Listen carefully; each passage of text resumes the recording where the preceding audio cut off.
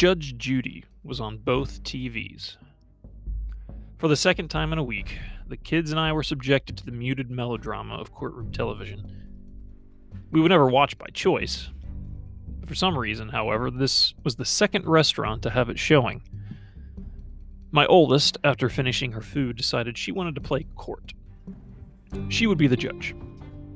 "Who wants to be the person who is bad?" she asked. Whoa, I said. There is no person who is bad. Not yet, anyway. There is a plaintiff and a defendant.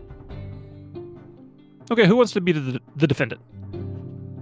So the first round, I was the plaintiff, bringing a charge against one of my sons that they had eaten some of my ice cream. He, of course, denied it.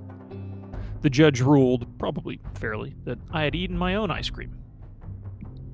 For the second round, my oldest again asked, "Who wants to be the bad person?" "No," I said. "The court is for determining if someone has been bad or not. We can't just determine automatically who is good and who is bad."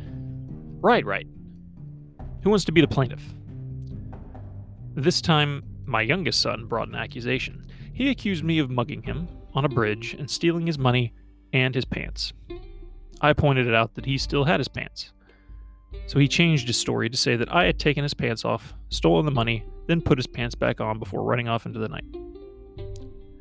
Despite some questionable testimony, I was convicted. So I lost, both as the plaintiff and the defendant.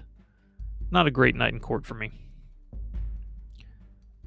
But I relay this story as a reminder that teachable moments happen anytime and anywhere, and they can be triggered by something as dumb as a Judge Judy marathon.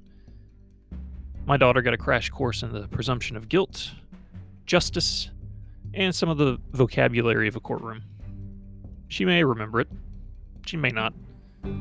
Either way, we all had fun.